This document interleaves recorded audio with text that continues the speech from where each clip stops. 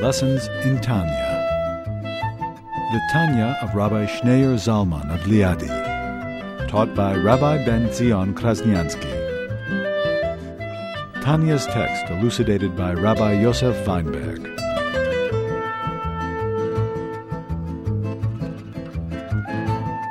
Middle of chapter 26, which is Hashem's name, numerical value of Hashem's name. And we learned that joy is an essential ingredient in a Jew's service of Hashem. Without joy, it's truly impossible to truly serve Hashem and to triumph over our challenges. And Kalman asked last week, he hit it on the nail, he asked, first question he asked, how do you deal with problems, human problems? What if a person is suffering? How can you tell a person, be joyous? It's one thing to be joyous, if you have something to be joyous about. Things are going very smoothly, and things are going very well, and everything is hunky-dory, and everyone is healthy, and everything is wonderful at home, and you have nachas from yourself, you have nachas from your spouse, you have nachas from your children, you have nachas from your business. Okay? Then you can be joyous. It's easy to be joyous. But tell a person who's suffering, who's in pain, he has problems with shalom bayis, with problems at home, or problems with the children, or problems with health, or problems with parnasa. Tell them to be joyous.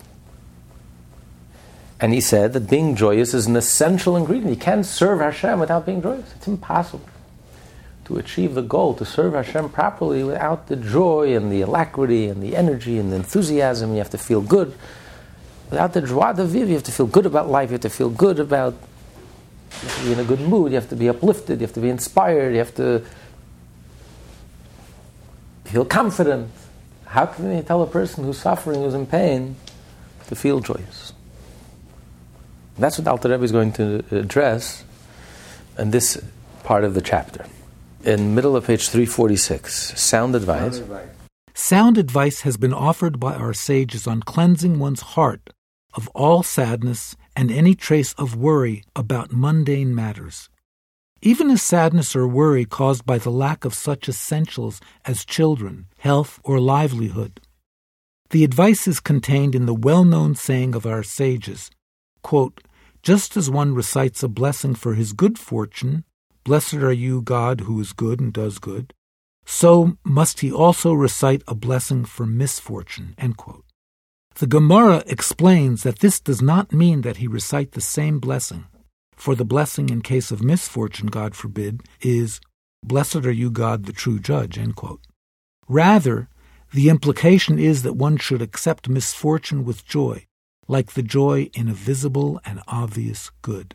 The Mishnah says that just like we make a blessing when something good happens in our lives, we thank Hashem, we also make a blessing when tragedy happens. When, God forbid, the ultimate tragedy, when there's a death, we make a bracha, we make a blessing. We say, Baruch, blessed are you. We don't say, blessed are you, and for this wonderful news. You don't cry, and you don't dance at a funeral. It's a tragedy, and it's reflected in the blessing. You say, you are the true judge. We accept God's judgment. We don't understand it, but we accept it. But we say, blessed are you. Baruch atah, you're blessed. The same expression we say when we say, Baruch atah shechayanu v'kimanu, when you're blessing God for tremendously positive news. And the Talmud adds, you have to receive this with joy. The question is, how is it possible? How is it possible to receive pain and suffering and to accept it with joy? There was a rabbi in Eastern Europe, a famous rabbi. His name was Rabbi Beresh Meisels. He was a rabbi in Krakow and Warsaw. Before he was a rabbi, he was a dean at a yeshiva, and he was also a very wealthy business person. His business was that they used to chop wood, and they used to ferry the wood down the river. So I think in Germany they would ferry the wood down the river, and it was a very risky proposition. If everything went well, that's how they brought the wood downstream until it arrived at the port and were able to sell the wood. What if the river was very swollen because the melted snow? Well, many times the logs didn't make it down the river. They just capsized and they would drown, and that was it. They cut the wood. There was a huge amount of wood, and they were ferrying it down the river, floating it down the river, and a catastrophe happened. All of the wood disappeared, sank, gone. So overnight, he turned from someone who grew up in a wealthy household, never had a care in his life. All of a sudden, he's bankrupt, he's in debt. How are they going to break the news to him? They were worried. How's he going to take it? This was a terrible, terrible catastrophe. There was no insurance those days. It was a terrible catastrophe. So they asked his closest student in the yeshiva to break the news to him. So the student goes over to Rebbe and says, Rebbe, I'm learning this passage in the Talmud, in the Tractate Brachas. The Talmud says that one has to bless Hashem for the bad news, just like you have to bless Hashem for the good news. And that's the mission. And the Talmud adds, you have to accept it with joy. He says, Rebbe, I don't understand. It's impossible. How can a human being be thankful and grateful and thank Hashem and bless Hashem for the negative, just like you're blessing Hashem for the positive? And with joy? And he starts explaining it. It was very deep and very sharp. He starts explaining it. And he gets all worked up. And he says, so much so, that when something happens, you should even start dancing. He says, Rebbe, start dancing. And he tells him what happened. He promptly fainted. And with great difficulty, they revived him. When he realized that his whole life just turned around. And what a tragedy just befallen him. From being wealthy on top of the world, he was suddenly impoverished and in debt. And when he finally revived him, he says, apparently this passage is not as simple as I thought. It's much more difficult than I thought. It's one thing to intellectually, abstractly, but if God forbid, when tragedy strikes and misfortune strikes, and it hits home, then it's a very difficult thing. So how can a person receive the negativity, the tragedy, with joy? Okay, and he explains. For it too is for the good, except that it is not apparent and visible to mortal eyes. For it stems from the, quote, hidden spiritual world, end quote, which is higher than the revealed spiritual world, whence derives an apparent and revealed good. The latter emanates from the letters Vav and He of the Tetragrammaton, the four-letter divine name composed of the letters Yud-K, Vav-K, while the former derives from the letters Yud-K. This is also the meaning of the verse, quote, happy is the man whom you, God, spelled Yud-K, chasten, end quote. Since the verse speaks of man's suffering, only the letters Yud and K are mentioned. Man sees misfortune only because he cannot perceive that which derives from a higher, hidden level of godliness. In truth, however, the, quote, misfortunes, end quote, are actually blessings in disguise. On the contrary, they represent an even higher level of good than the revealed good, since they originate in a higher world. I have to ask a question. In Tehillim, where he says, your rod and your right. comfort me. So this is it. This is this is the exact same thing. Right. Well, when tragedy happens, you feel like you just fell through the looking glass. What's the expression? It's like a different universe. It's like there's the bottom fell out. It's like everyone else, and then it's like a new reality. And someone who, thank God, wasn't touched by tragedy. It's like you enter into a different universe. And but a Jew believes that this is how we reconcile. If God is good, God is essentially good. Everything that happens in life is good. So how do you reconcile it with pain, suffering, tragedies? And one of the ways we view it, and this is what faith is We don't understand it. With our mind, we don't understand it. But we have faith and we know that there's a different perspective. You have two different perspectives. You can have a child, take a child to the doctor. To the doctor's child, the doctor is a monster. The doctor is pricking the child with needles. All the candy in the world is not going to change the fact that this child is horrified of the doctor. In his mind, the doctor is just a terrifying person. He's sticking him with needles, sharp needles. But when the child grows up and the child sees the bigger picture, not only is he not terrified, he goes himself to the doctor, makes his own appointment, shows up and waits. And waits. and waits. And waits. Because when you see the bigger picture, you realize it's not what it seemed to be. It's not what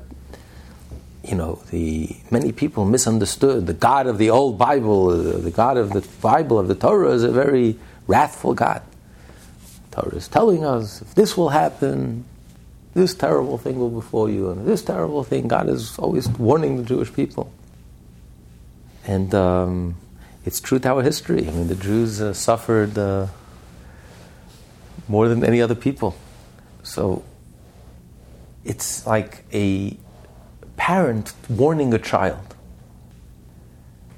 Don't walk barefoot. Because you know what's going to happen if you walk around barefoot? So the parent can't tell the child, you know what's going to happen if you walk around barefoot? You're going to get a foreign object. It's going to enter into your bloodstream. And you're going to turn gangrene. And we're going to have to amputate your leg. You're going to poison your whole body, and you may die, and we won't have a choice, we're going to have to amputate your leg. Do you think a child can understand that gangrene, poisoning the body? All the child gets is that if I disobey my parents, they're going to cut off my legs. So it's a very childish understanding, if you take it literally, that if something is going to happen, I'm going to be punished. It's not about the punishment. It's a consequence. If you behave a certain way, if you act in a way that's alien to your true nature, that's hostile to your true nature, that violently opposes your true nature. Torah warns a Jew. If you're going to begin to worship idols, and you begin to worship mammon, and you're going to forget what you're all about and who you're all about, then as a consequence, you're going to endanger and threaten your whole being. And therefore, you may need an amputation to save the organism, to save your life. So it's actually a very gentle and merciful thing that the doctors are doing. When they amputate the person, imagine an Aborigine that walks in for the first time in his life, walks into a hospital, and he sees 10 men and women in white coats tying down this poor helpless person, tying him to a bed, taking out sharp knives and cutting him open. He would be yelling, bloody murderers. A bunch of bandits. Look what they're doing, this innocent person. They're tying him down, they're cutting him open. They ganged up against this innocent person. From his point of view, that's exactly what's happening. He can't even begin to fathom that not only aren't these 10 people murderers, these 10 people are the kindest, most compassionate people. They're saving this person's life. They're operating on him and saving his life. But he can't see the bigger picture. He doesn't get the bigger picture. Like the little child doesn't get the bigger picture. So from his perspective, it appears to be pain, suffering. It appears to be something negative. While the truth is, from a higher point of view, if you see the bigger picture, you realize that it's all for the good. It's like there was a great Hasidic Rebbe who said, when I come to heaven after 120 years, I'm going to storm heaven and earth. And I'm going to make sure to put an end to all the pogroms and all the terrible suffering and tragedy that the Jewish people were suffering from in Eastern Europe. After he passed away, his disciple, who took over, there was a son, so there were terrible tragedies continued. And he met his father in his dream. He says, Father, what happened? I thought you promised us that you're going to come to heaven You're not going to let them rest. You're going to storm heaven and earth. What's going on? He says, son, what should I tell you? From our perspective up here, we see a whole different picture. I don't see what you're seeing. It's a whole different ballgame up here. I have a whole different perspective. It's not what you're seeing. So I don't have that urgency, I don't feel the pain and suffering. Because if we were to see the bigger picture, we were to realize that something else is going on. God is good, and nothing negative comes from God. And therefore, if something negative happens, we have faith that this is good, and God is good, and everything He does is good. And for our good. It's for our benefit. And if there was any other way that we can accomplish this positive thing without this pain, without even our praying, because God cares about us, loves us more than we love ourselves, God feels our pain. It's like the parent who has to amputate the child. It hurts the parent more than it hurts the child. Having to amputate your own child. But it's the merciful thing to do. You're saving the child's life when the child's life is in danger. So if there would be any other way to save this child without going through this painful procedure, even without our praying, before we even pray, God would never allow this to happen. So this is faith. We don't understand it. We know that our minds and our awareness is extremely limited. How much is 365 times 474? I have no idea. You have no idea. So if we can't figure out something so simple, you think we're going to figure out life? There are people in Walking the Stars that could have told Okay. But if most of us, if we can't figure out something so simple, you think we're going to figure out life? Life is so infinitely complex. So we have faith that Hashem is good, and He is running this world, and nothing happens in this world without Hashem, and Hashem loves us more than we love ourselves, and He feels us, and He cares about us, and He's with us in the pain, and He feels our pain. So if there would be any other way of achieving the positive purpose without the pain, even without our prayer, God would never allow this to happen. So obviously, if He allows this to happen, it's for our good. And many times you don't see it until, with hindsight, you look back and you realize how this opened up a whole new path in your life. It's opened up a whole new door in your life. It's like that during the Holocaust, there was a famous rabbi in Europe. Whenever the students in the yeshiva would ask him a question and he didn't know the answer, he would sleep on it. He says, and the next day he would come and give the answer. So this was during the Holocaust in the ghetto. And the students asked, Rebbe, what's going on? How is this possible? There's no sin in the world that deserves such a punishment. What's going on? And the Rebbe said, let me sleep on it. And the next morning, he gathers his students. He says, let me give you a parable. An Aborigine, he's never seen a farmer in his life. Walks, bumps into the farmer, and he sees the strangest sight. To his mind, the strangest sight.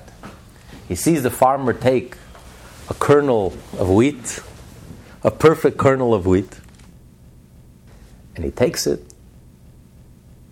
and he buries it. What does this farmer have against this kernel of wheat? What did this kernel of wheat do to him? Why is he burying it? Anyway, comes back a while later, he sees something is sprouting. Fine. Very nice. Comes back a while later, he watches the same farmer, the same vicious farmer, takes a knife, a scythe, and cuts the wheat. What does he have against this poor thing of wheat? Let it grow. No, he has to cut. But that's not enough. It gets worse. Then he takes the wheat and starts threshing it, starts stamping at it.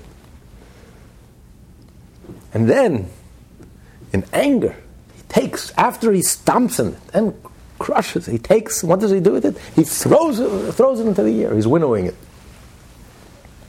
And then he he sees there's still some seeds left. He collects the seeds. And he takes it.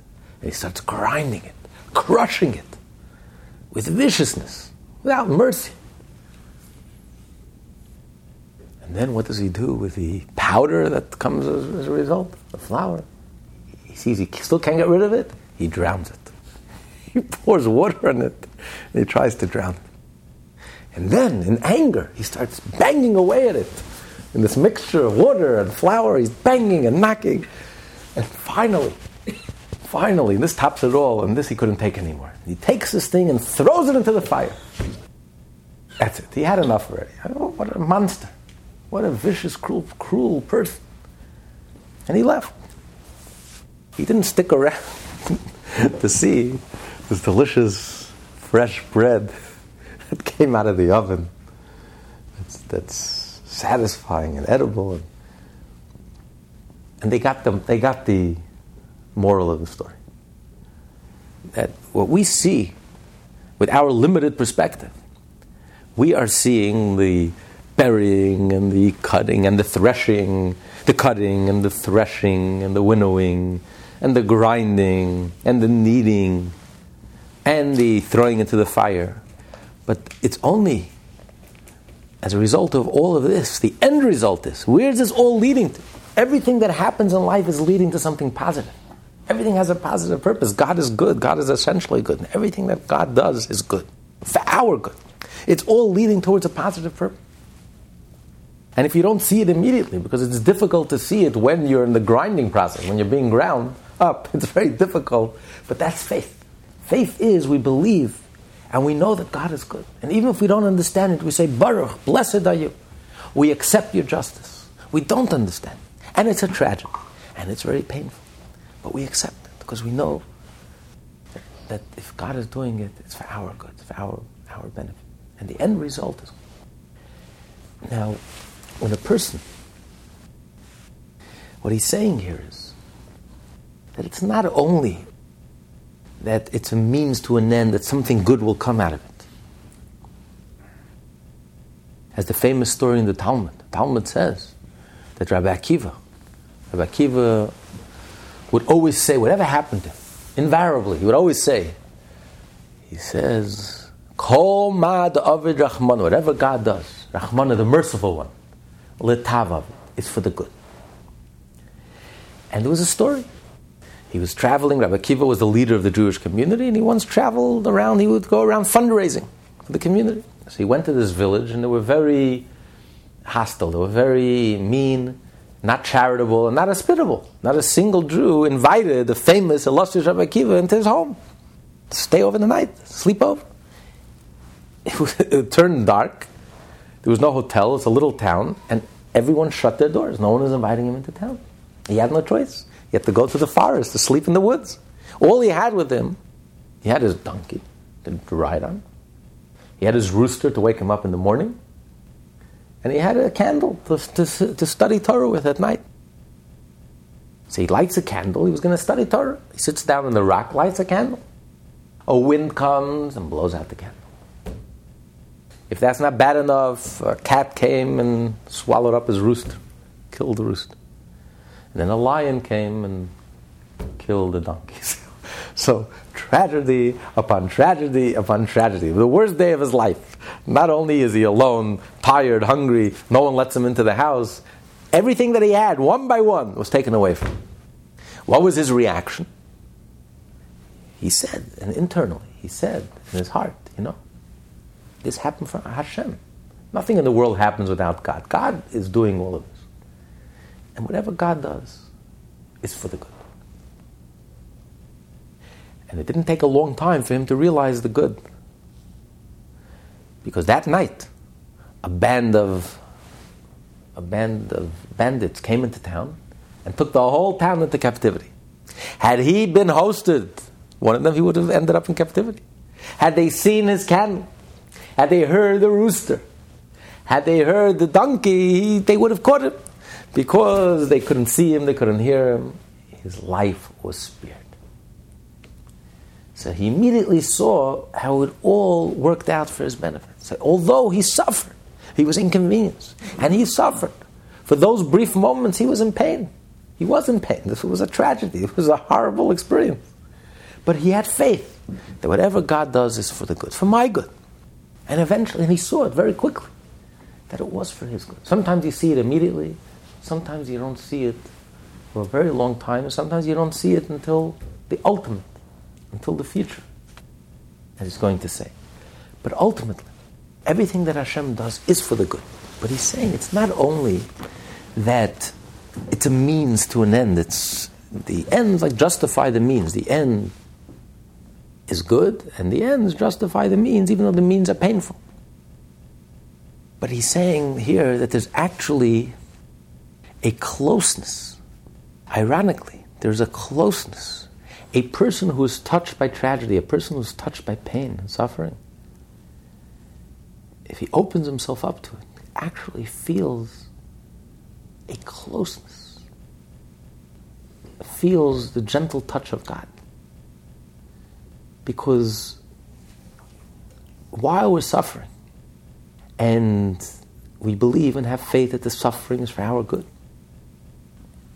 and it says those who God loves and cares about, those are the ones that He rebukes. Those are the ones that He looks out for. If a person is not living up to his potential, if a person is asleep in life, spiritually asleep, if a person is lost, morally, ethically, and spiritually, because God cares about him. It's like a parent. A parent disciplines his own child. You don't discipline a stranger. I think, what do I care about the stranger? But my own child misbehaves. You care, and you discipline them because you care about them. So it's precisely because God cares so much about us that if we're asleep spiritually and we're not living up to our potential and we're perhaps doing things that are actually self-destructive and counterproductive, Hashem wakes us up. But it's actually an act of love. And there's a gentleness because Hashem is with us during that experience, and Hashem wants to make sure that we can handle it. He doesn't give us something we can't handle. He doesn't give a person an experience they can't handle. And you can feel a closeness to Hashem. May we never know of this experience, but people who have this experience can tell you that you feel at that moment a closeness to Hashem that you can't explain. Perhaps even more so than when things are going well. It's a hidden closeness. It's a very deep, very intimate type of closeness. Because there's a gentleness. Hashem is making sure, there's a caring about you that you feel. Hashem wants to make sure you can handle it. And there's a certain very gentle intimacy that you can only experience in those moments of tragedy, of pain and suffering. So he says that the level of pain and suffering comes from the deeper level of Hashem, comes from the hidden level of Hashem, from a more intimate part of Hashem. And because it's so intimate, that's why it cannot be revealed. That's why we call it the hidden world.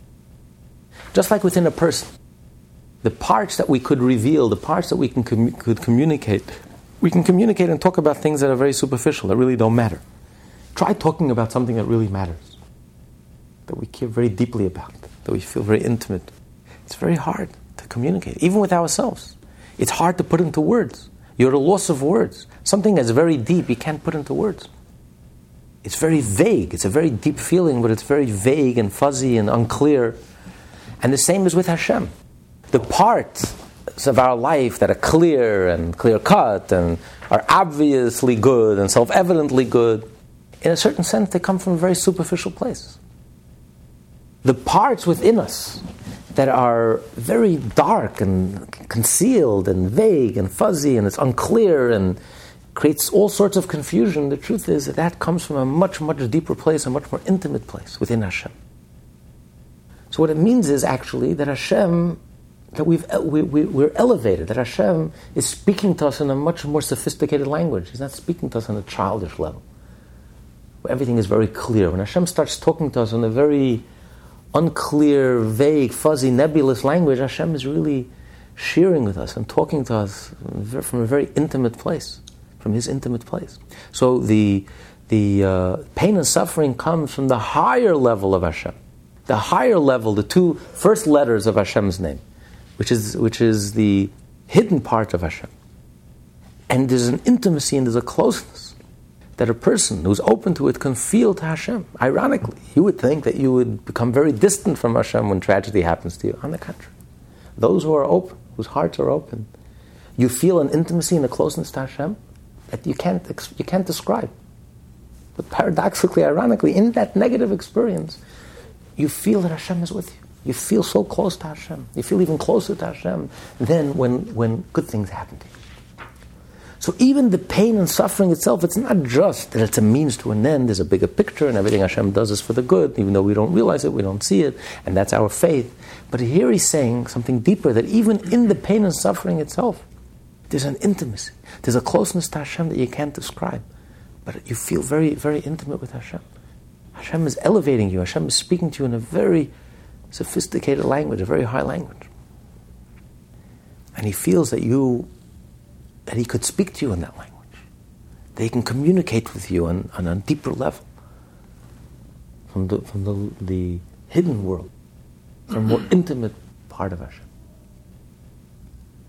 And that's why a Jew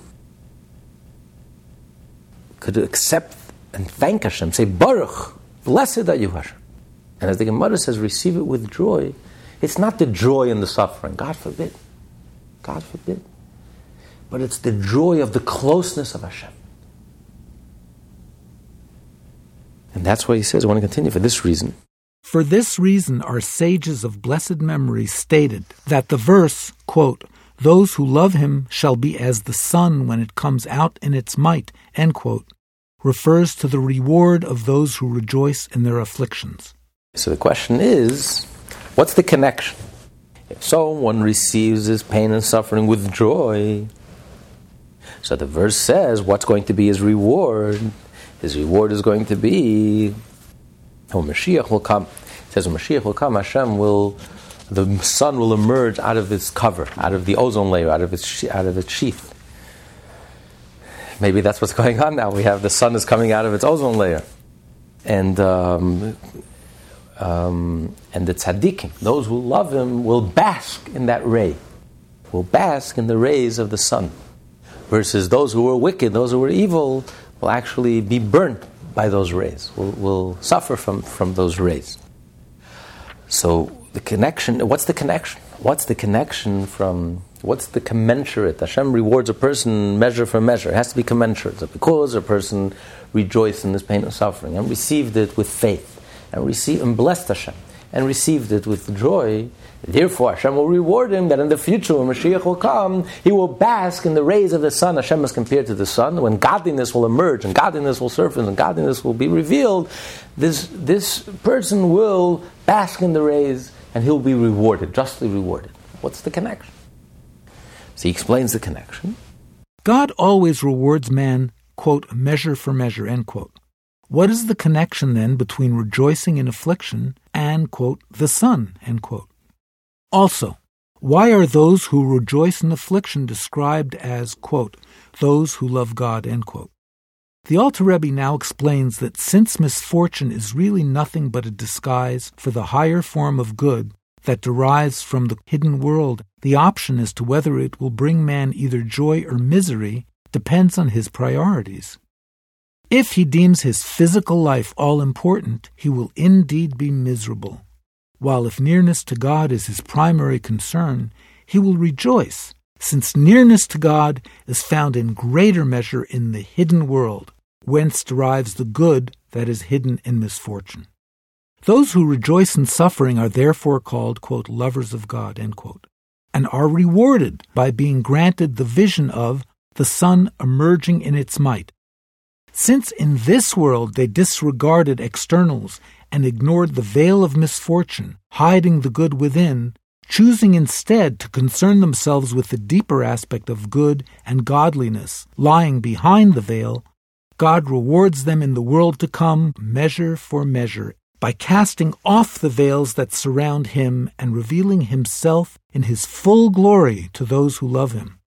For the four-letter divine name signifying God in his essence is compared to a sun, and the name Elohim, signifying God as he is clothed and concealed in the created universe, is compared to a veil shielding the created beings from the intensity of its rays. As it is written, a sun and a shield, respectively, are Hashem, Elohim. In the world to come, the sun will emerge from its shield, i.e. the four-letter name will no longer be veiled by Elohim, and it will shine forth in its might as a reward for those who love him. This, in summary, is the explanation contained in the following paragraphs. For one's joy in affliction stems from the fact that being near to God is dearer to him than anything of the life of this world. As it is written, for your loving kindness is better than life. So externally, materially, the person is suffering. You're lacking in something material, whether financial, whatever challenge you may be facing. But since you realize that this suffering comes from Hashem, directly from Hashem, and it actually comes from a deeper place within Hashem. From Hashem's, it's a more intimate revelation. Hashem is revealing a more intimate side of him. And that's why, since it's so intense and so powerful, it has to come down in the skies. It's like a blessing in the skies. And it comes down in a very vague, fuzzy way, and unclear way, and to us it appears as pain and suffering. But since you feel, you sense Hashem's intimacy, that makes you feel, that gives you joy. You feel Hashem's closeness. You feel you're so close to Hashem. You're closer to Hashem in tragedy than you are in goodness. When something good happens, obviously good, therefore you feel good about that closeness. Not that it doesn't bother you, the pain doesn't bother you, but you rejoice in the intimacy, in the closeness that you feel to Hashem, that you got much closer to Hashem, that Hashem trusts you enough. Hashem cares about you enough and trusts you enough to speak to you on this higher level and to relate to you on a much higher level and a much deeper level. And therefore he's speaking to you in a different language. Not a language you expect, not a language that you're used to. And it's very hard to decipher the language, but you realize that Hashem is speaking to you. And Hashem trusts you, and you feel that intimacy, and you feel that caring, and you feel that closeness and that warmth. And you rejoice in it. So if you rejoice in Hashem, that means that Hashem is more primary to you than anything external. So the reward will be measure for measure, will be commensurate. That when Mashiach will come, you will bask in the glory when Hashem's name, the revelation of godliness, will emerge and surface and become evident. And you'll be conscious of it. You will rejoice. That will be your reward. Because just like in this, during the exile, during the time before Mashiach comes, when godliness is hidden and concealed, you didn't take things at face value. You look deeper, and you realize the hidden depth, the hidden good. So too, when that will emerge out of hiding, you will also appreciate it. Because you define yourself by spirituality. So a world where godliness becomes self-evident, you will luxuriate in that world. You will thrive in that world. You will flourish in that world. It will make you the happiest person. But a person whose whole identity was material, his whole identity, he has an external, superficial identity. His whole identity is ego. What he has in his bank account and how many cars he has and just what he possesses and what he carries, that's his whole identity. He identifies himself by his externals through material things. In a world which becomes essentially godly, the person will be lost. Such a person will not appreciate it. Where are my toys? Where are my... Suddenly it will be completely devalued. Everything that he invested his life in, everything that he defined himself. In this world, he could be on the tops of the Forbes 400. But Mashiach will come, and everyone's priority will be, we'll have our priorities straight. And godliness will become evident and self-tangible. He could be the biggest pauper in the world. So suddenly, from king of the world, the most powerful, the mightiest, the wealthiest, the most celebrated, he'll discover he's absolute nothing. Meaningless. Absolutely no one even looks at him. He's nothing. He's the poorest of the poor, the biggest pauper. But the person who identified himself by spirituality and godliness, in the world of Mashiach, will discover that he's the richest. He will thrive. This is the greatest reward, being close to Hashem. That is the biggest riches. That's what you have internally. No one can take that away from you. So it's measure for measure, it's commensurate. Because he focused on the inner, even while he was suffering, even while living in a world that defines itself by externals and materialism, he focused on the inner. So when Mashiach will come, the inner will become most prominent. That will be his greatest reward. That will be his biggest riches. Feel justly rewarded. Continue. Now, the nearness to God is infinitely greater and more sublime in the hidden world, for there the concealment of his power is lodged, and it is also written, the Most High abides in secrecy. Both these verses indicate that the hidden world contains a higher aspect of godliness than the revealed world. Since the hidden world is the source of seeming affliction, he who loves God rejoices in it, for it represents a greater nearness to God than revealed good, which derives from the revealed world. Therefore, he is found worthy of seeing, quote, the sun emerging in its might, end quote, in the world to come, when the sun will emerge from the sheath in which it is hidden in this world, and it will then be revealed. Pain and suffering refines a person.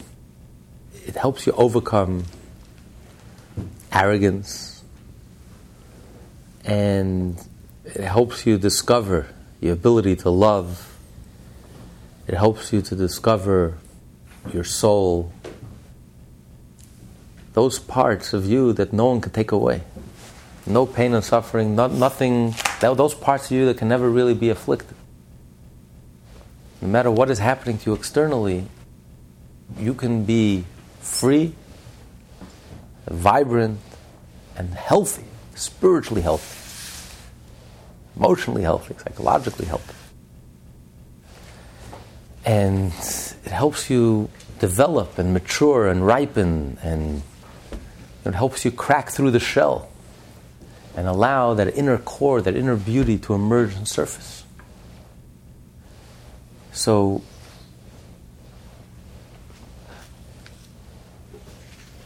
which is why the Jewish people have suffered so much, more so than any other nation in the world.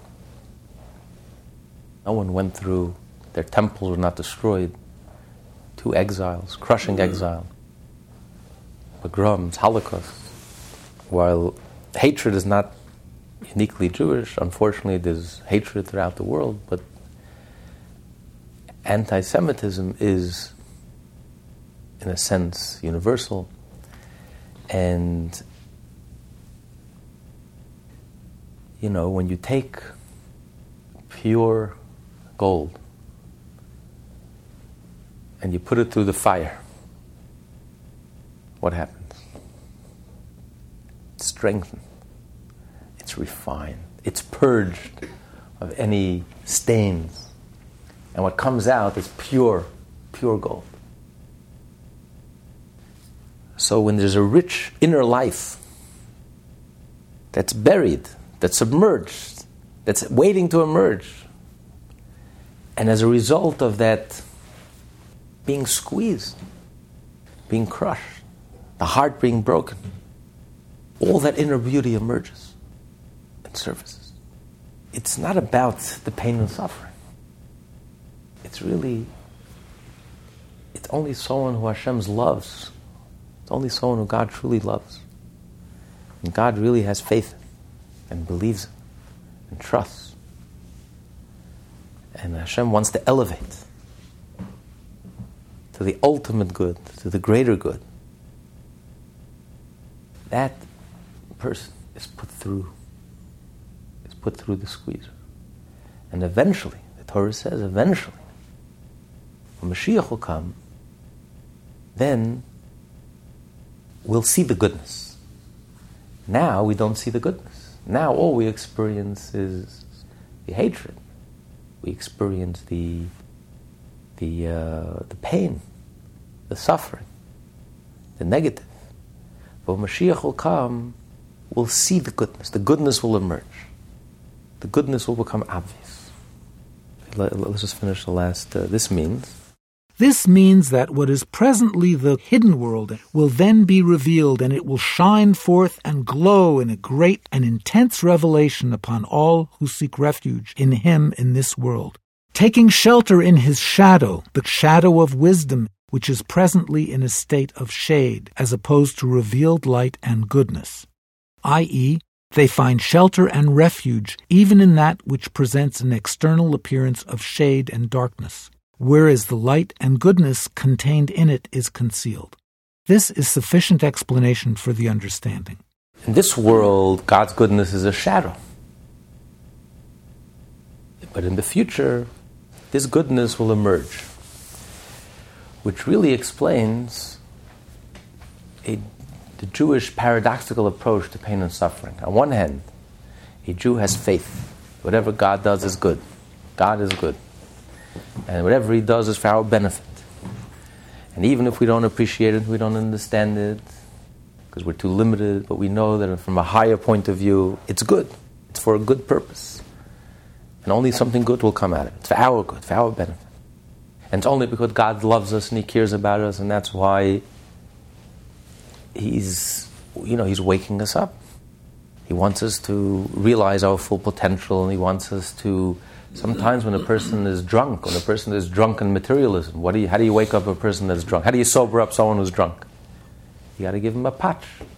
You slap him in the face and he sobers up. So sometimes we get so drunk in materialism, to our own self-destruction, to our own detriment, that sometimes God gives us a slap, but it's the ultimate act of kindness, because he loves us and he cares about us. He's not just going to allow us to destroy ourselves, because we're too precious and our lives are too precious, just to wallow away and waste away. And it's like a wake-up call. Get real. Life is real. Wake up. Life is too serious and life is too real to just waste away. And then even in the suffering, you feel Hashem's love and Hashem's caring and concern. And he's there with us in the suffering. And he feels our pain and he's suffering with us. And his care and concern to make sure that we can handle it, and that, God forbid, he doesn't give us something that we can't handle. There's a famous story. It was a person was traveling and he saw a commotion. There's a huge commotion in the middle of the streets, in the marketplace. This is what happened. A person fainted. This is what happened. The person collected a lot of money from his friends, and he came to the marketplace to buy wholesale. To bring back home, he'll be able to sell retail, so he'll be able to pay everyone their debts. He borrowed a huge amount of money, and he lost his wallet. Comes to the marketplace, he realized he lost his wallet, he yelled out, and he fainted. And as hard as they tried to revive him, they couldn't revive him. The moment they revived him, he heard he lost his wallet, he fainted again. As hard as they tried. So this rabbi walks by and he says, tell him he didn't lose his wallet. Next time he wakes up, tell him he didn't lose his wallet. So you wake up, he says, oh, you didn't lose your wallet. Good news, we have your wallet. Oh, thank God. And within a few minutes, someone comes by, I found your wallet here with all the money intact. Turn to the rabbi and says, Rabbi, what are you, a prophet? What are you, a divine inspiration? How did you know? The rabbi says, no, I don't have divine inspiration. It's very simple. God doesn't give a person a test they can't handle. When I saw that this person couldn't handle it, he simply couldn't handle it. Every time he heard, he just collapsed. I said, this is not a test for him. He can't handle it. And that's exactly what happened. He found his wallet. So when you realize how custom-made it is, how Hashem is with us, and Hashem, there's a gentleness and there's a sharing of intimacy. You feel an intimacy with Hashem that you can't ordinarily feel. Yet at the same time, there's a mitzvah in the Torah that a Jew has to pray to God. We pray to God that things should be better. If God forbid a person is suffering, there's an obligation. It's one of the 613 mitzvah. There's an obligation to pray. Please heal me. And we don't say, wait a minute. Isn't that a contradiction to faith?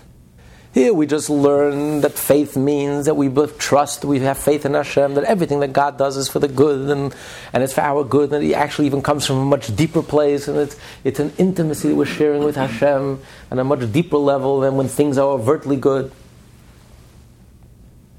And here we're praying to God, please heal me. What do you mean heal me? Things are good. If we don't see the good, it means it's even a greater good. And you have to receive it with joy, and you have to bless God. So what do you mean heal me? And if there was any other way to achieve and to accomplish this good, without the pain and suffering, even without our prayer, does a child have to pray to a parent, please feed me? The parent feels the pain of the hunger pains of the child more than the child. So if there was any other way of achieving what needs to be accomplished for the benefit of the child without undergoing the operation, even without our prayer, I think you have to pray. So what's the point of prayer? Obviously, there's no other way to accomplish this without this painful procedure. But if you were to realize the bigger picture, you would realize that it's all for the good. And this is the only way. So what do you mean there's a mitzvah to pray? What do you mean heal me? What do you mean everything is wonderful? You believe in God, you have faith in God. Whatever God does is for the good. You receive it with joy. You feel that intimacy. And you bless God. So why are we praying? The Talmud tells a story that Nachum, Ish Gamzu, he was called, his nickname was Nachum Ish, the man Gamzu. Because whatever happened in his life, he would say, Gam Zu L'Tova, this is good. He was a predecessor of Rabbi Akiva. He was older than Rabbi Akiva. And he was on a much higher level than Rabbi Akiva. Rabbi Akiva said, whatever God does is for the good. In other words, this itself is painful. And I experienced the pain. But I realize that the pain is leading to something good. The means, the end, justify the means.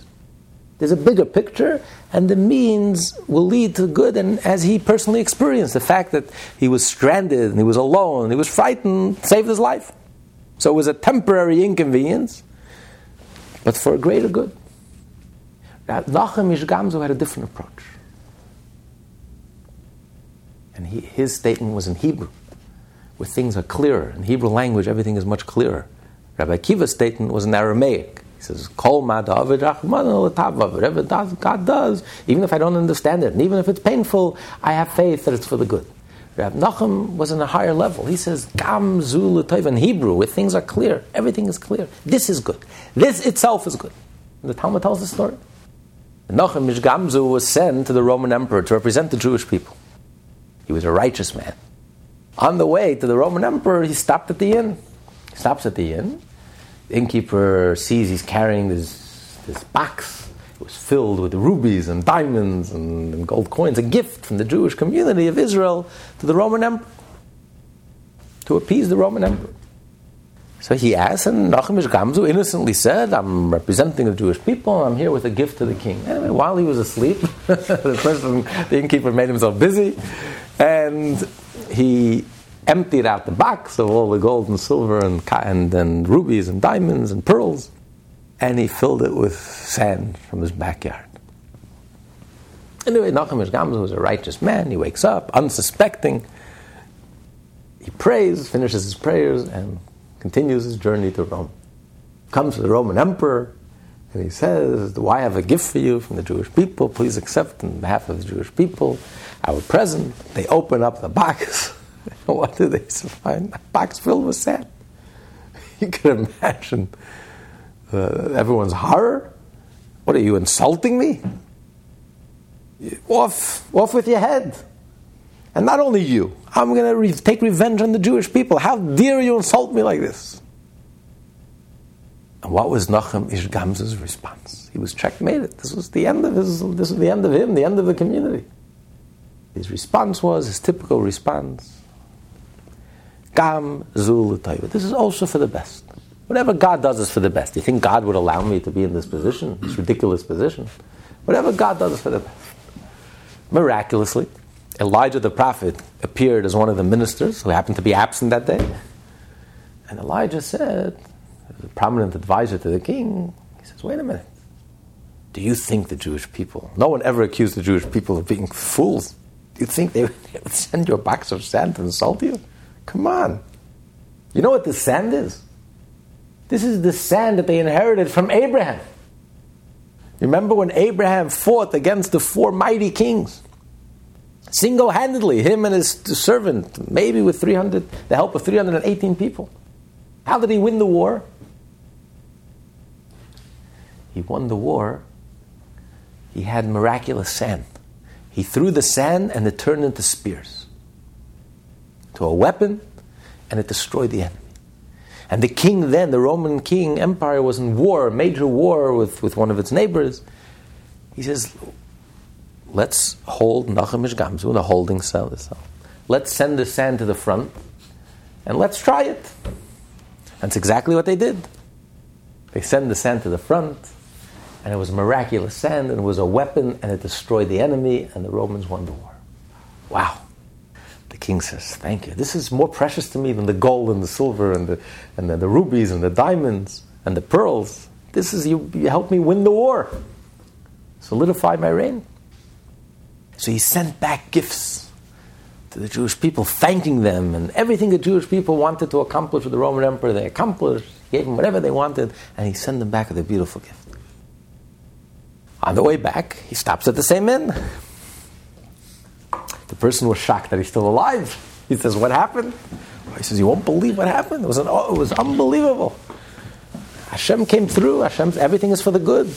This box of sand, it was miraculous. The king was so thrilled. So he thinks to himself, this box of sand, I know where the sand came from. I dug it. I put it in there. It's from my backyard. I didn't know my sand was so miraculous. So he digs another box of sand.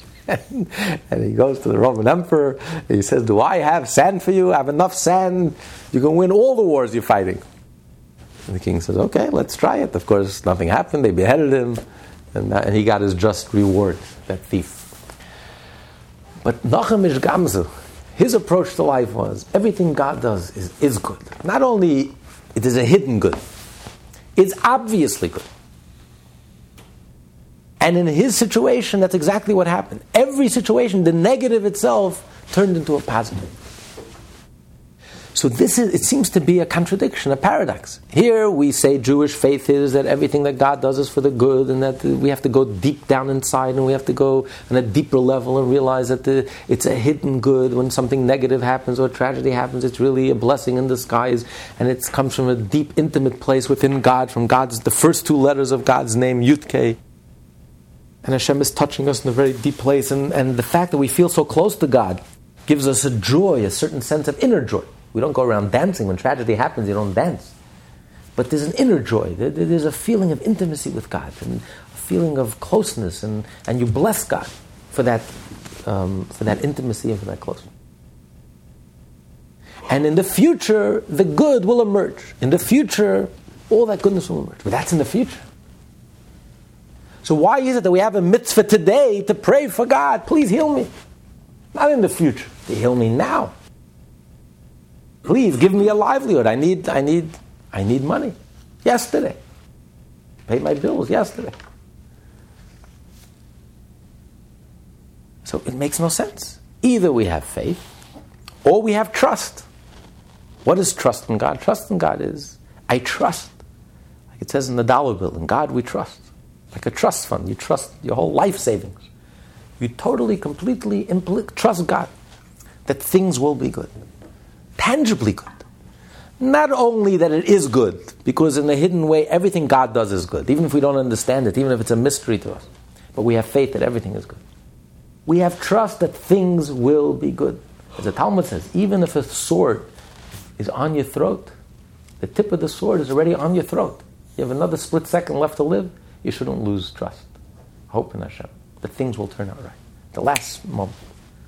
As long as you're breathing, as long as you're alive, you can have complete trust in Hashem that everything will be good. So it seems like a contradiction, a paradox. Either we have faith or we have trust. How can you have both together? What do you mean things will be good? Things are already good. Everything is wonderful. And yet we have trust that things will tangibly be good. And the answer is, Because everything is by divine providence. The fact that God created us human, and on a human level, pain and suffering is pain and suffering. There's a lesson in that too. God wants us to scream.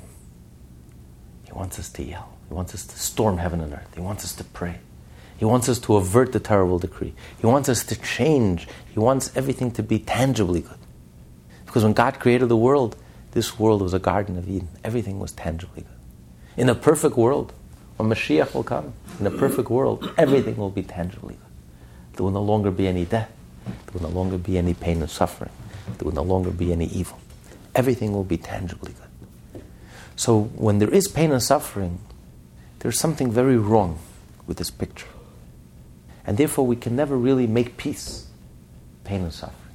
Just like we can't make peace with death. And we can't make peace with evil.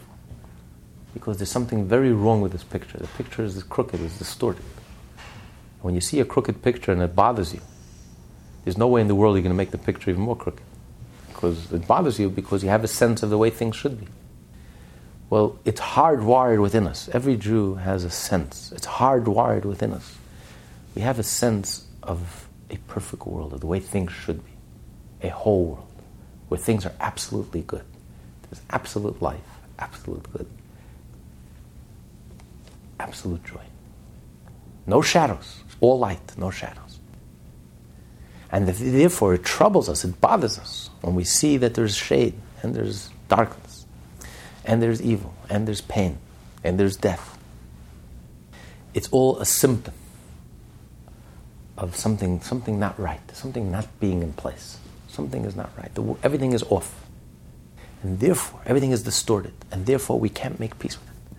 In a world where everything comes into focus, when godliness comes into focus, when the godly spark within us comes into focus, when the godly spark within every human being comes into focus, when we act in a way that's consistent with our godly nature, when every human being will act in a way that's consistent with our godly nature, there will no longer be any pain, there will no longer be any death, there will no longer be any evil. The world everything will fall into place. So a Jew can never make peace with pain and suffering. We don't justify pain and suffering, we don't surrender to pain and suffering. Judaism is not about surrender. And therefore we have a mitzvah to pray. We have a mitzvah to avert the terrible decree, to fight, to storm heaven, to do everything in our power. And that's why, at the same time that we have faith in God, that everything that God does is good, and everything that happens in this world comes directly from God, and God isn't totally in charge and control of this world. Everything, we don't lift a pinky without God. Everything is Hashem. And therefore we bless Hashem for everything, and therefore we rejoice with everything, because we know everything comes from Hashem, and we feel the intimacy with Hashem, but at the same time, we cannot make peace with pain and suffering. And we pray to Hashem that everything should be tangibly good, and we have complete trust in Hashem that everything will be tangibly good. And when you have that trust in Hashem, then things turn out right. Reminds me of the story, there was during the Holocaust, in the concentration camp, there were a group of rabbis who decided to convene a court case. Who was the defendant? Hashem. God Almighty Himself. They were calling God to a court case. Okay? A few rabbis gathered together, and they summoned God. God is everywhere. So there was no problem in summoning God to the court. They said, God practices what He preaches. He has to live by the same Torah that He expects us to live by. Well, based on the Torah, what right does He have to turn 500,000 babies into soap? Based on what? There's no sin in the world that can justify what happened in the Holocaust. And they're going on and on. And finally, one of the rabbis gets up and he turns to his colleagues and says, Chevra, it's getting late. It's time to daven mincha. Time to pray our afternoon prayers. And there was no contradiction. On the contrary. If you have no faith, what do you mean arguments against God? Who are you arguing against? There was a fellow called Hitler, a madman called Hitler. He hated Jews. and he decided to kill Jews. I mean, who are you arguing against? Who are you complaining against? There's no one to complain to, there's no one to argue with. The arguments and the complaints come from faith. It's because we have faith, because we know that nothing happens in this world without Hashem's permission. So it's not that one day Hitler decided he couldn't do a thing. He can't lift a pinky to hurt another person. Unless it was decreed in heaven, a person, you don't have the freedom of choice to harm another person. You don't have the freedom of choice to lay a pinky in another person. And if the other person is harmed or inconvenienced, it's because it was decreed in heaven. So it's because you know and you have faith that everything comes from Hashem, that you cry out to Hashem. Why the pain? Why the suffering? And it's for that same reason that you complain to Hashem and you say and you pray. What is prayer all about? How can you pray? What's the point of prayer? If there was any other way to accomplish this without the painful way, even without our prayer, before we even open our mouth to pray, God would have done it in a positive way. If there's a way to save this person without operating on him, if there's a way to save his leg without amputating, you have to pray, don't amputate. Obviously, Hashem would not amputate. So obviously there was no other way. So what's the meaning of prayer? What are you praying for? It's impossible. There's no other way to do this. And the answer is, in prayer, a Jew is asking Hashem to do the impossible. God could do the impossible. We are asking Hashem to do the impossible. Yes, we know it's impossible. There is no other way to accomplish the greater good without doing this inconvenience, without undergoing this painful experience. There's no other way to get to the bread unless you go through this whole process. Crushing and burning, etc. But we turn to Hashem and we say, you're undefined. There are no limits. You can do whatever you want. You created the world. You're not straitjacketed by the universe. You created the universe with all the rules and laws in the universe. So yes, by every single rule and law in the universe, this is impossible. So, what's God for if not to do the impossible? That's why we're praying to God. We don't pray to angels, we don't pray to anyone else, only to God, because only God can do the impossible. And when a Jew trusts Hashem, and when you pray to Hashem, you're connecting with the essence of God. When you're connecting with the essence of God, all bets are off. The impossible could happen. And we turn to Hashem and say, whatever you wanted to accomplish through the Holocaust, why didn't you accomplish it in the positive way? How? It's impossible? Okay, so you're God. Figure it out. If something spectacularly good will happen to you, maybe you'll accomplish the same thing. We don't understand. We don't begin to understand. We don't begin to fathom what's going on. It's so much deeper, so much beyond our understanding. But because we have faith in God, and because we know it comes from God, we turn to Hashem and say, listen, Hashem, you can do the impossible. So it's not enough that the end is good. We also want the means to the end to be good. The means should be pleasant, tangibly good, in ways that we human beings, finite, limited human beings, the children that we are, we should understand that it's good. We should see that it's good. It should be tangibly good. And we know that's the power of prayer. When you truly pray, and you mean it, and you truly trust in Hashem, genuine trust in Hashem. As the previous Lubavitcher Rebbe once said, he says, you want to know what trust is? Even if you know you're expecting a huge check, expecting a lot of money, you can't compare the knowledge of it to the tangible when you're actually holding it in your hand. When someone delivers the money to you and you're holding it in your hand, the certainty and the joy that you have by holding it in your hand, even though you know it's coming, it's not the same. When you feel it and you hold it, it's in your pocket, now the joy is complete. He says, you want to know what trust is? Trust is that when your pockets are empty, you have such trust in Hashem that the money will be there. That when the money actually comes, it's in your pocket, it doesn't add one iota to your feeling of certainty and joy. You were so certain and you were so joyful before the money came that when the money came, it makes them go, yeah, of course, I had it already. It's in my pocket. It doesn't add it. If you really have such a level of trust, the money will be there. This is for real. This is not the game. If you really have such a level of trust in Hashem, such a level of confidence and trust in Hashem, in Hashem's goodness. And Hashem can do anything. And you pray with such sincerity and such fervor, then miracles will happen. The impossible will happen. And the money will be there. It's like the beautiful story of the Baal Shem Tov. We'll conclude with the story. The Baal Shem Tov used to take his students to learn from the simple Jews, to learn lessons from the simple Jews. And he once wanted to show them what trust in Hashem, what true trust in Hashem is all about. So he takes his students, these were the leading rabbis, mystics, and scholars of Eastern Europe, the most brilliant minds of Eastern Europe. And he takes them to an inn. Anyway, the innkeeper was excited, such illustrious guests, the Baal Shem Tov and the students. He prepares breakfast for them. In the middle of breakfast, a policeman walks in and knocks on the table 3 times. He said, "What's this?" He says, "Well, I owe my rent.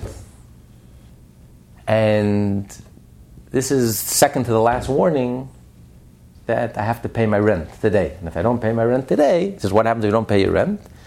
This wasn't rent control apartments in New York. This was in the olden days in Eastern Europe. If you didn't pay your rent, you went to debtor's prison, which was a dungeon. And you were lucky if you ever came out alive. He says, "Well, if I don't pay my rent, myself, my family will all end up in the dungeon." The students say, "You know what? Go pay your rent. We'll wait, and then we'll continue eating breakfast." He says, No, let's eat. Don't worry." No, he says. The student insisted. "You go pay the rent away." He says, "No." He says, "Why don't you go pay the rent first?" He says, "The truth is, I'll tell you the truth, I don't have it." So they lost their appetite. He's about to be thrown into the dungeon. And here, the only relaxed one around the table was this innkeeper. He was totally relaxed. Anyway, an hour later, the policeman comes back, knocks on the table, bangs on the table 3 times, and he leaves. So he tells the students, "Well, this is the last warning. So now I have to go." So he goes to the closet, takes his coat, and he starts leaving. Students say, "Where are you going?" He says, "What do you mean where I'm going? I'm going to pay the rent." He says, "What do you mean pay the rent? You just told us you don't have it." He says, "That's true, I don't have it. But Hashem will help. God will help." And he goes, very calm, very relaxed. And he goes out the door. The students run to the window and to the porch, and they want to see what's going to happen. And they see, as he's walking down the road, someone pulls up in a carriage, and starts talking to him. And they're having this animated conversation, and then the carriage starts pulling away. And the Jew continues to walk, and then suddenly they see the carriage turn back around, goes up to the Jew, and the person sitting in the carriage speaks to him again and gives him something, and the Jew continues to walk, and the carriage walks towards the inn. And the carriage drives towards the inn. Anyway, the students are very curious to see what happened. So he comes to the inn and he tells them, "I decided this morning that I want to do business with a Jew. He's an innkeeper. I want to sell him whiskey, beer, for all the people are traveling. And I really like him. He's honest. He's a good person. I want to become a partner with him. I'll provide him the material, and he'll sell it. We'll be partners." But the Jew was asking for a little too much money. He wanted a little too much for the partnership. The Jew says, "Listen, take it or leave it." The amount the Jew asked was the rent that he owed. So I said, "Listen, I love the Jew, but it's a little too much money. It wasn't what I had in mind." So I left. But then I thought to myself, I really like him. He's honest. It's worth it. Better do business with someone who's honest, that I trust, who's a good person, than doing business. So I decided I'll bite the bullet. So I turned back. I gave him the money. He says, "Oh, good, go to the inn. I'll be back. I have to go pay my rent." And then, and the students were astounded. They saw a live demonstration of what true trust in Hashem is. They envied the simple Jew. Halavai, they were able to have this simple trust. And this was genuine trust. He was genuinely relaxed. It wasn't an act. The Torah says I should be relaxed, I'm going to be relaxed. He was relaxed. He was relaxed. Calm. Not a care. No concern. Hashem is going to help. There's no question. How, what, when, where, I'm checkmated. It's the last second. I have no idea. But, so. Even the sword was on his throat. He was complete trust. And if you have that level of trust, money will always be there. There's no question. But you have to earn it. How do you earn it? By achieving that level of trust. If you don't have that level of trust, then you operate in the normal frame of reference. The normal frame of reference of the universe, there are rules, there are laws, there's the possible and there's the impossible. The impossible, you can't do the impossible. So then you have to go by the possible. And then, in order to achieve the greater good, the only way to do it is by undergoing this painful moment. And it's all for our good. And that's our faith that we have, that everything that already happened to us in the past, something that already happened to us, we accept it with faith. We bless Hashem. Baruch Dayanemes, we bless Hashem. We accept His judgment. And in a certain sense, we even experience His intimacy and His love for us and His closeness. We feel very close to Hashem in that moment. And therefore it gives us a certain joy, not because of the painful event. The joy is the closeness that we feel with Hashem. That gives us joy. Inner joy. It's not a joy that we're dancing, but it's an inner joy. We feel close to Hashem. But if you have trust in Hashem, then all bets are off. Then you touch the essence of God. When you touch the essence of God, there are no rules, there are no laws, because God created the rules in the first place. All of the rules in the universe. And if God has to recreate the whole universe just so that this good thing should happen, change all the rules of God, to do the impossible. What's God for if not do the impossible? This is trust. So this is the paradox. That on one hand, a Jew never makes peace with pain and suffering. On one hand, we have faith, complete faith in Hashem, that everything that happens in this world comes directly from God. 100%. And we have faith, and we bless Hashem, and we feel intimate with Hashem. Very deep down inside, a certain sense of joy that's hard to describe and hard to explain. But on the other hand, God forbid to make peace with pain and suffering. And God forbid to make peace with your fellow's pain and suffering. It's only with your own pain and suffering that you have to bless Hashem and you have to feel a certain sense of joy. But another person suffering, God forbid to make peace with another person suffering. When another person suffers, you have to help them. You have to empathize with them. Don't sit and teach them about faith and teach them everything is wonderful and it's good and you're blessed and you're chosen and it's wonderful. No, you have to empathize with them. You have to do everything in your power to alleviate their pain, to help them and to cry with them and to feel their pain. And to feel the tragedy, not to justify it, God forbid. It's only in relation to your own pain and suffering that we bless Hashem and we accept it with a certain sense of inner joy. But even with ourselves, at the same time, we can't make peace with pain and suffering. We pray to Hashem and we have trust in Hashem that not only in the future will things be good, but like Nachem Mishgamzu, now, things should be good now. Here and now, this moment, the negative itself should turn into positive. And should be tangibly good. Next week we'll address your second question.